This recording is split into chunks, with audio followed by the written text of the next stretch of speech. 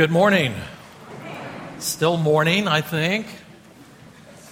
It's about 1 in the morning for me. I got back from Thailand yesterday after 3 weeks in that wonderful country, so any incoherence today I blame on jet lag, unless it's me.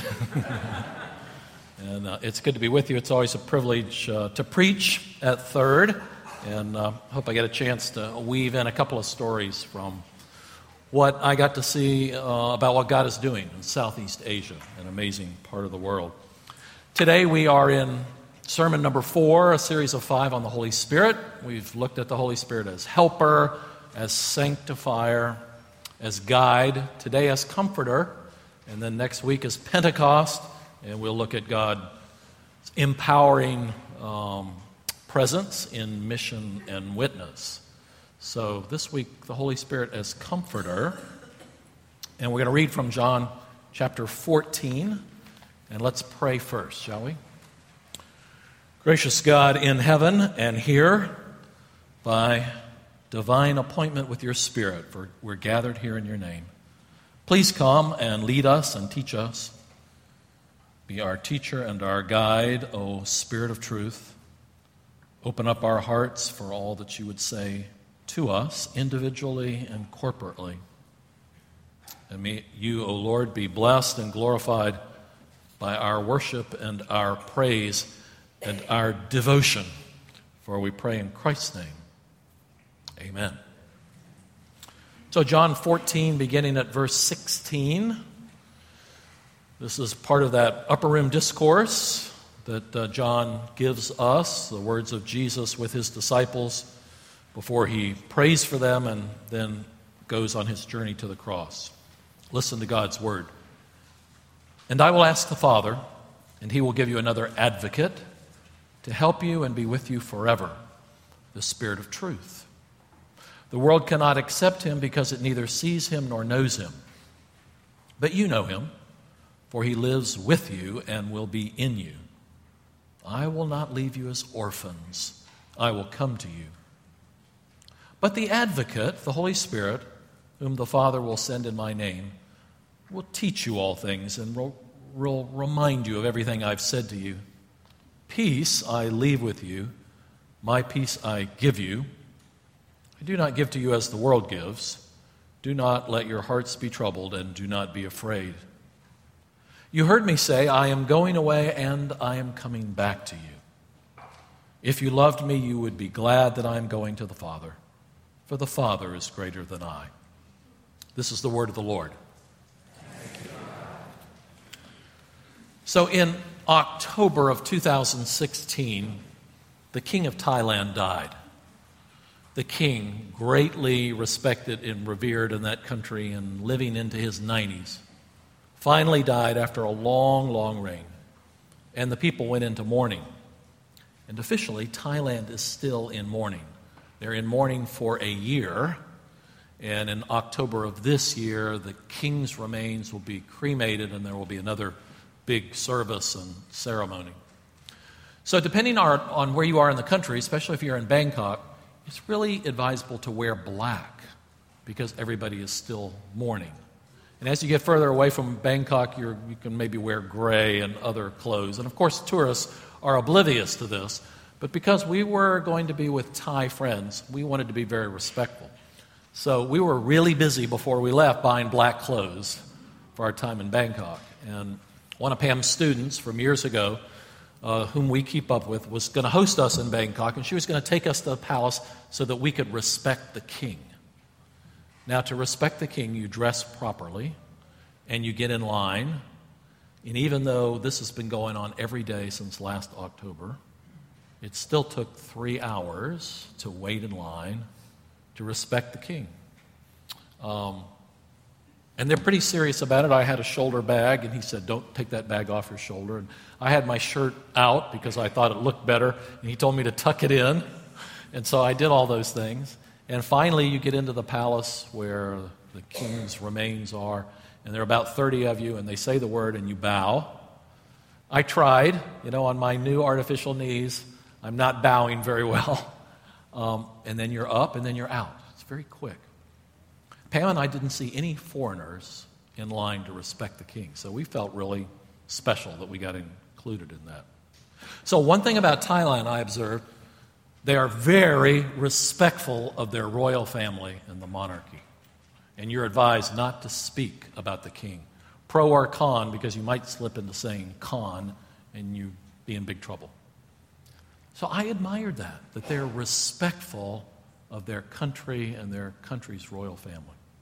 Then the second thing I observed, because we walked around with these former students who were Buddhists into many temples, and how respectful these Buddhists were before the Buddha. They would bow before the Buddha in every temple. Thailand's 90% Buddhist, 8 or 9% Muslim, 1% Christian. The Christians have a bit of a presence in the north. The Muslims have a bit of a presence in the south near Malaysia. But again, overall, 90% Buddhists. So, respectful of the monarchy, respectful of Buddha. And then the third thing I observed is that most houses, most restaurants, most city squares, most hotels have a spirit house outside them. A little house in which you can make an offering, or the spirit house protects you against evil spirits. And I was trying to make sense of all this, and we actually had time with a monk who said, we don't worship the Buddha, we respect him, the spirit houses are not part of Buddhism, but almost everybody has them. So underneath Buddhism and the monarchy respect is this some kind of structure. I don't know if you'd call it animism or superstition, or let's hedge our bets and make sure we've got a spirit house to cover us against evil spirits. We don't have that in our culture, do we? We don't really see neighborhoods and communities and our homes as a locus of spiritual activity. We're probably guilty of what Paul Hebert, an anthropologist who studies missions, says the flaw of the excluded middle. Now, don't go asleep. Stay with me. He says, in the West, we who have been trained by science and rationalism and modernity, primary and secondary causes, we have our spiritual stuff up there in heaven, and maybe there's down in hell, but in this middle ground, we don't think too much about spiritual realities. We go about our regular day's life doing things as we plan them. The flaw of the excluded middle. He said, in Africa, in Asia, people see that the world of the spirits belongs right there with the world of your neighbors. There are spiritual realities. Now you might say, well, that's kind of dangerous because you might believe in any old spirit. Yes. But it's also kind of interesting because spiritual matters are real. They're palpable. They're up close. They take them into account. So I was trying to learn on my trip, learn from my Thai friends, and I was reminded that much of the world sees spiritual reality up close, not bracketed apart. We believe in the Holy Spirit. How much do you think about the Holy Spirit? How much do you attend to the Holy Spirit? How much do you call upon the Holy Spirit? How much do you trust the Holy Spirit? I remember years ago, somebody told me, well, you know, Presbyterians, they're God the Father people, and Baptists are Jesus people, and the Pentecostals are Holy Spirit people. And we keep it all separate. But it all belongs together, doesn't it? It all belongs together, the Father, the Son, the Holy Spirit. So today, we're thinking about the Holy Spirit as comforter, as God's comforting presence. And we're looking at John's Gospel, and I'm going to reread a couple of those verses. And Jesus says, I'll ask the Father, and He'll give you another advocate to be with you forever. Now, we need to spend a minute or two on that word advocate, because English Bibles aren't quite sure how to translate the word. The word in the New Testament is paraclete. And some Bibles have advocate, and some Bibles have counselor. I'll give you another counselor. And some Bibles have, I'll give you another helper. Remember the first sermon in our series, Rick preached about the Holy Spirit as helper. That's the same word translated from paraclete. Helper, advocate, Counselor, Comforter. One of the reasons Comforter is lasted in our society because it's from the King James. The King James Bible in 1611 translated this word, I will give you another comforter. Now, comforter means with strength. One who strengthens, one who consoles. And yet if I asked you, apart from this sermon, what is a comforter, you might say, I think it's a quilt. The Holy Spirit as comforter, the one who strengthens, consoles, and supports. And the New Testament word is paraclete. It's a compound word, para meaning alongside, and klete or kletos means called. So literally, when Jesus says, I'm going to send you another paraclete, he says, I'm going to send you another one who's called alongside you. I'm going away. I'm going to heaven. I'm going to be gone. But I'm not going to leave you. I'm going to send the paraclete, the one who's called alongside you. Years ago, I was a young minister in this church in the 1980s. And I was in a men's group with some guys. And one of my friends, Jonathan Schaus, was a cyclist. And he talked me into becoming a cyclist. And so he helped me buy a bike. And I got a Darth Vader helmet. Looked terrible. And we started cycling together. And he talked me into trips on Saturday from Richmond to Ashland. And the reward for getting to Ashland is that then you had a healthy breakfast at Hardee's. And then you turn around and cycle back. And I remember one of those first trips. We were almost to Richmond. We were just hitting the West End, near Henrico Doctor's Hospital. And my legs started feeling rubbery. You know, when you're not really in shape and you've run or you've cycled and you're just not sure you're going to make it. And we came to this hill, and Jonathan was behind me, and he must have seen me wobbling. And he came up alongside me and put his hand in the small of my back and just whisked me up the hill. He had enough power to cycle himself and me up the hill. That's the paraclete.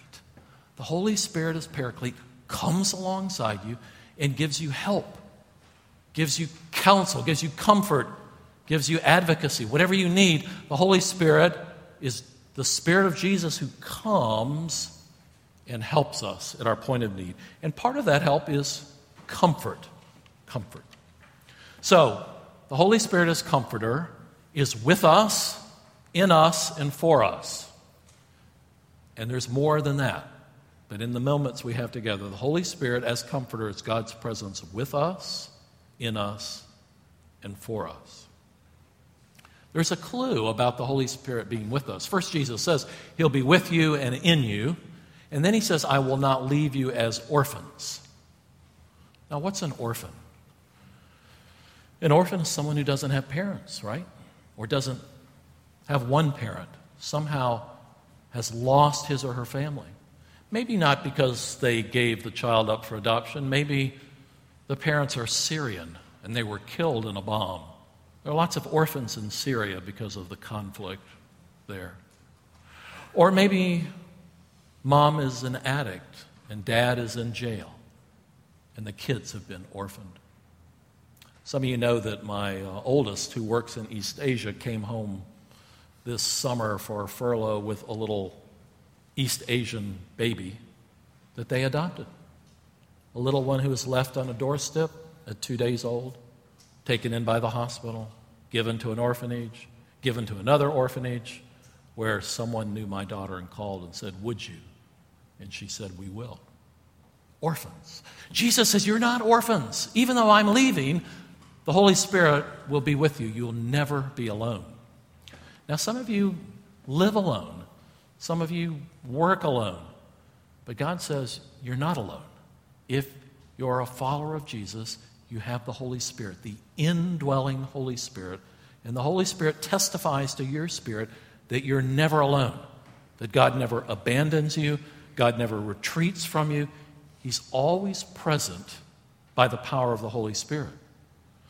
So somehow we need to believe that, and we need to experience that. How do we experience that comforting presence of the Holy Spirit? I spent the last couple of days in Thailand with a Pakistani couple who is house sitting for my missionary friend, who has gone to the south to work among Muslims, and he's invited this refugee couple to be in his house. And we were eating together. They fixed me Pakistani food morning, noon, and night. I'm still recovering. And my friend said, "It's such a pleasure to serve you food. We don't like to eat alone. We're used to eating with our brothers and our sisters and our mom and a big family gathering. You never eat alone in our society."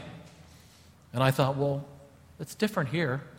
I eat at my desk at lunch alone all the time, and I'm working. But there's something about Middle Eastern culture and Muslim culture that says a meal is a time to be with people, to break bread together. God, the Holy Spirit, says you're never alone. I'm always with you.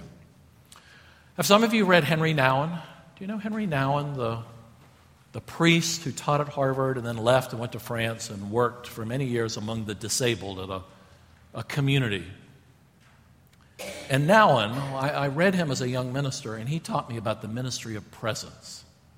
He said, I have learned more serving this community of disabled people by being present to them and they being present to me. And I found that my words and my books and my academic stuff doesn't matter here. But my presence is very important. And their presence is very important. As Christians, we are often the arms and legs of God for other people. But that's part of how God is present, is through his people. The Holy Spirit is God's comforting presence with us and in us. Did you hear the words of the anthem today? They're really a commentary on Romans 8, 26 and 27. And Romans 8, 26 and 27 was our call to worship. I'll read it to you again. The Holy Spirit helps us in our weakness. And that word help there is a really big word. It means helping us over against a problem. It's almost like a picture of you're driving. This happened to me once I was at a retreat in Western Virginia, and it snowed, and a pine tree fell over the road. And there's no way I could move the pine tree. It's too heavy. But then another car came, and the three of us, one on one end of the log and one on the other end of the log and one in the middle, together we were able to move the log. And this word help, the Holy Spirit helps us in our weakness, is that kind of picture. The load is too heavy. So the Holy Spirit comes and takes the other end of the log and helps us in our weakness. And how are we weak? We don't know what to pray for. So the Spirit intercedes for us through groans that words cannot express. The Holy Spirit in us helps us to pray. Have you ever had trouble knowing what to pray? You were overcome with grief or anxiety, or you just didn't know how to say what was in your heart. Or maybe you didn't know what to say to somebody who was going through a really, really tough time. You didn't have any words. And so the Holy Spirit says, I will help you. I'll take your prayers. I'll carry them to the Father. I'll take the Father's comfort. I'll bring it to you. That's what the Holy Spirit offers to do. Now, how do we experience that? Well, you have to pray, don't you? The Holy Spirit helps you in your prayers, so you just have to pray and ask the Spirit to come alongside you and help you with words that you don't have. I don't know if you've ever been in a situation where you really needed a translator because you didn't have the words. I was in a taxi on Wednesday night from the domestic airport in Thailand to my friend's house near the international airport. No traffic, 1 hour ride. I got there after 2 hours and 45 minutes because the taxi driver didn't know where he was going. Oh, that's no problem. I have the address. I'll just explain it to him. Well, I can't speak Thai, and he can't speak English. I can't even get him to admit that he doesn't know where he's going. So I called my friend 3 times on the phone to say, would you tell the taxi driver how to get to your house? Translator. Sometimes you need someone who can carry your words or express what you can't express, and the Holy Spirit offers to do that. One of the things that I'm trying to learn is when the Holy Spirit is in me or in you, how does the Spirit manifest himself or express himself? And in my faith, I don't know that I'm speaking for you, but for me, my faith is too much in my head. I read the Scripture, I think about it, I meditate, I pray. It's in my head, it's in my heart, it's not so much in my body. And sometimes I envy my Pentecostal friends who seem to have their bodies more engaged with the Holy Spirit.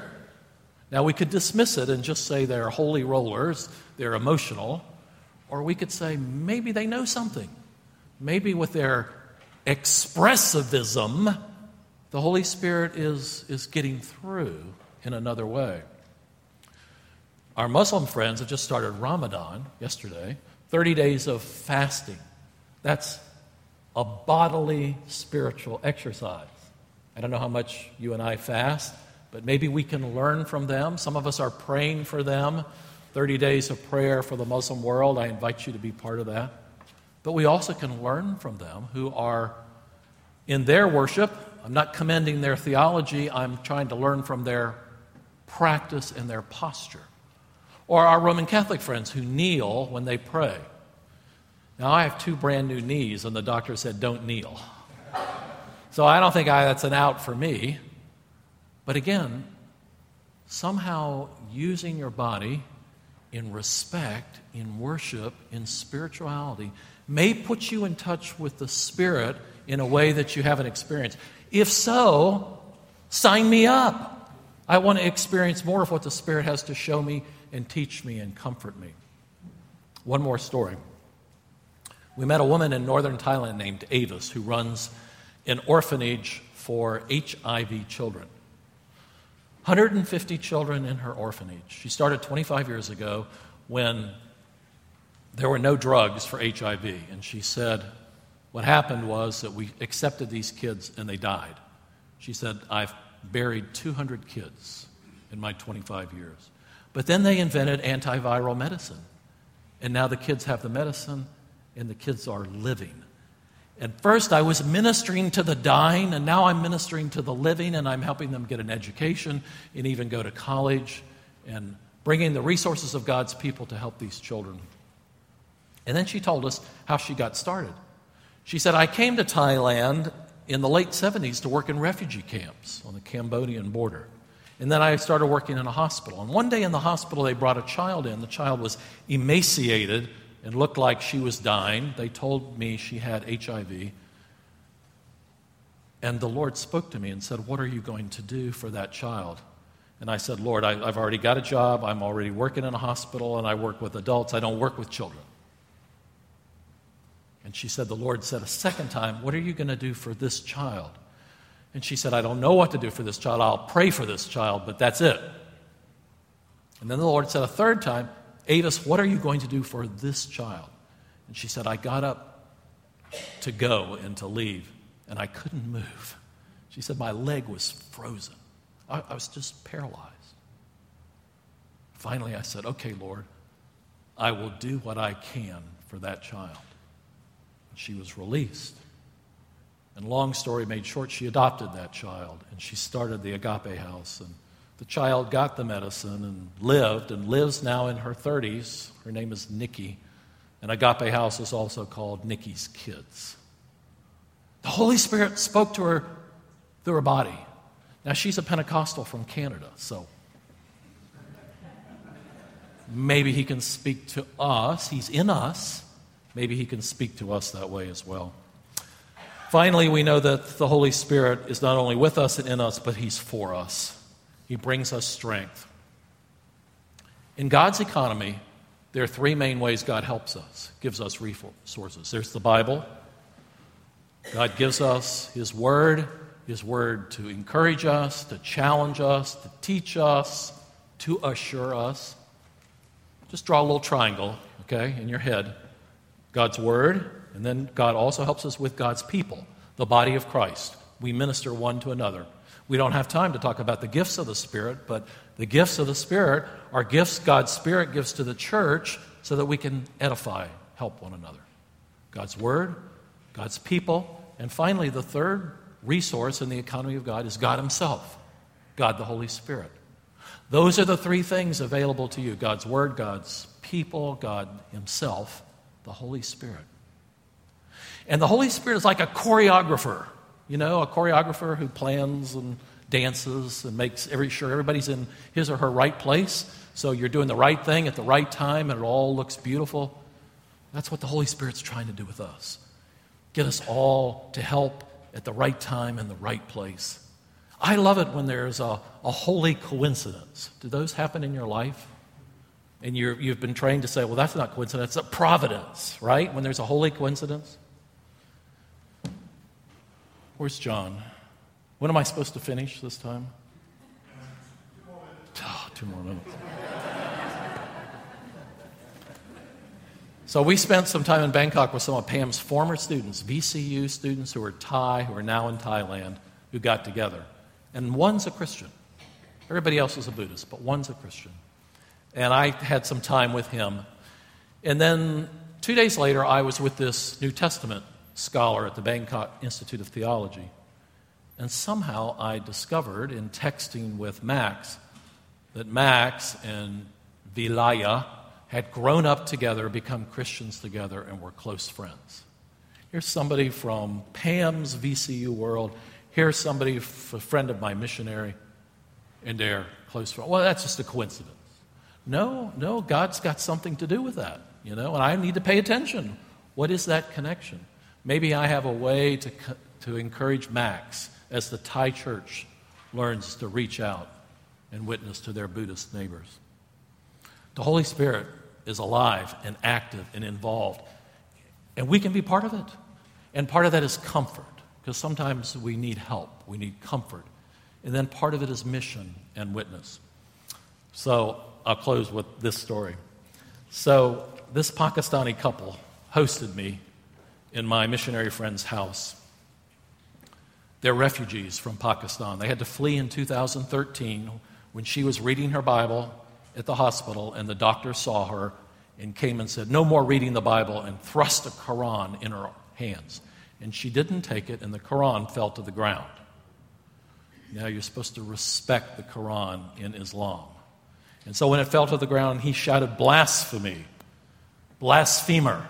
And he hit her and knocked her to the ground. And then others came and they beat her unconscious at 11 o'clock at night in the hospital. And her Muslim nurse friend came and picked her up and got her in a chair and got her in a car and got her to their home. And she and her husband they didn't know what to do. They called a friend who got them to an NGO that helps persecuted Christians in Pakistan. He put them in a safe house. And finally, he got them on a plane to Thailand. They didn't know anybody in Thailand. They don't speak Thai. They don't speak English. They only speak Urdu. Imagine you're arriving in another country, your past life is over, and you have no idea what to do, whom to speak to. All you know is that the UN High Commissioner on Refugees has an office, and maybe they'll help you. And they were at the airport, and he heard someone call his name. He said, "Who could that be?" And a guy named Shariz had been contacted by a Pakistani Christian in Pakistan, knew he was in Bangkok, said, "Please go meet my friends." And my friend said, I was so desperate, so afraid, and the Holy Spirit sent somebody who called my name and got us to the refugee office and then helped us find a church. Now, life has not been solved for them. They are refugees on temporary status.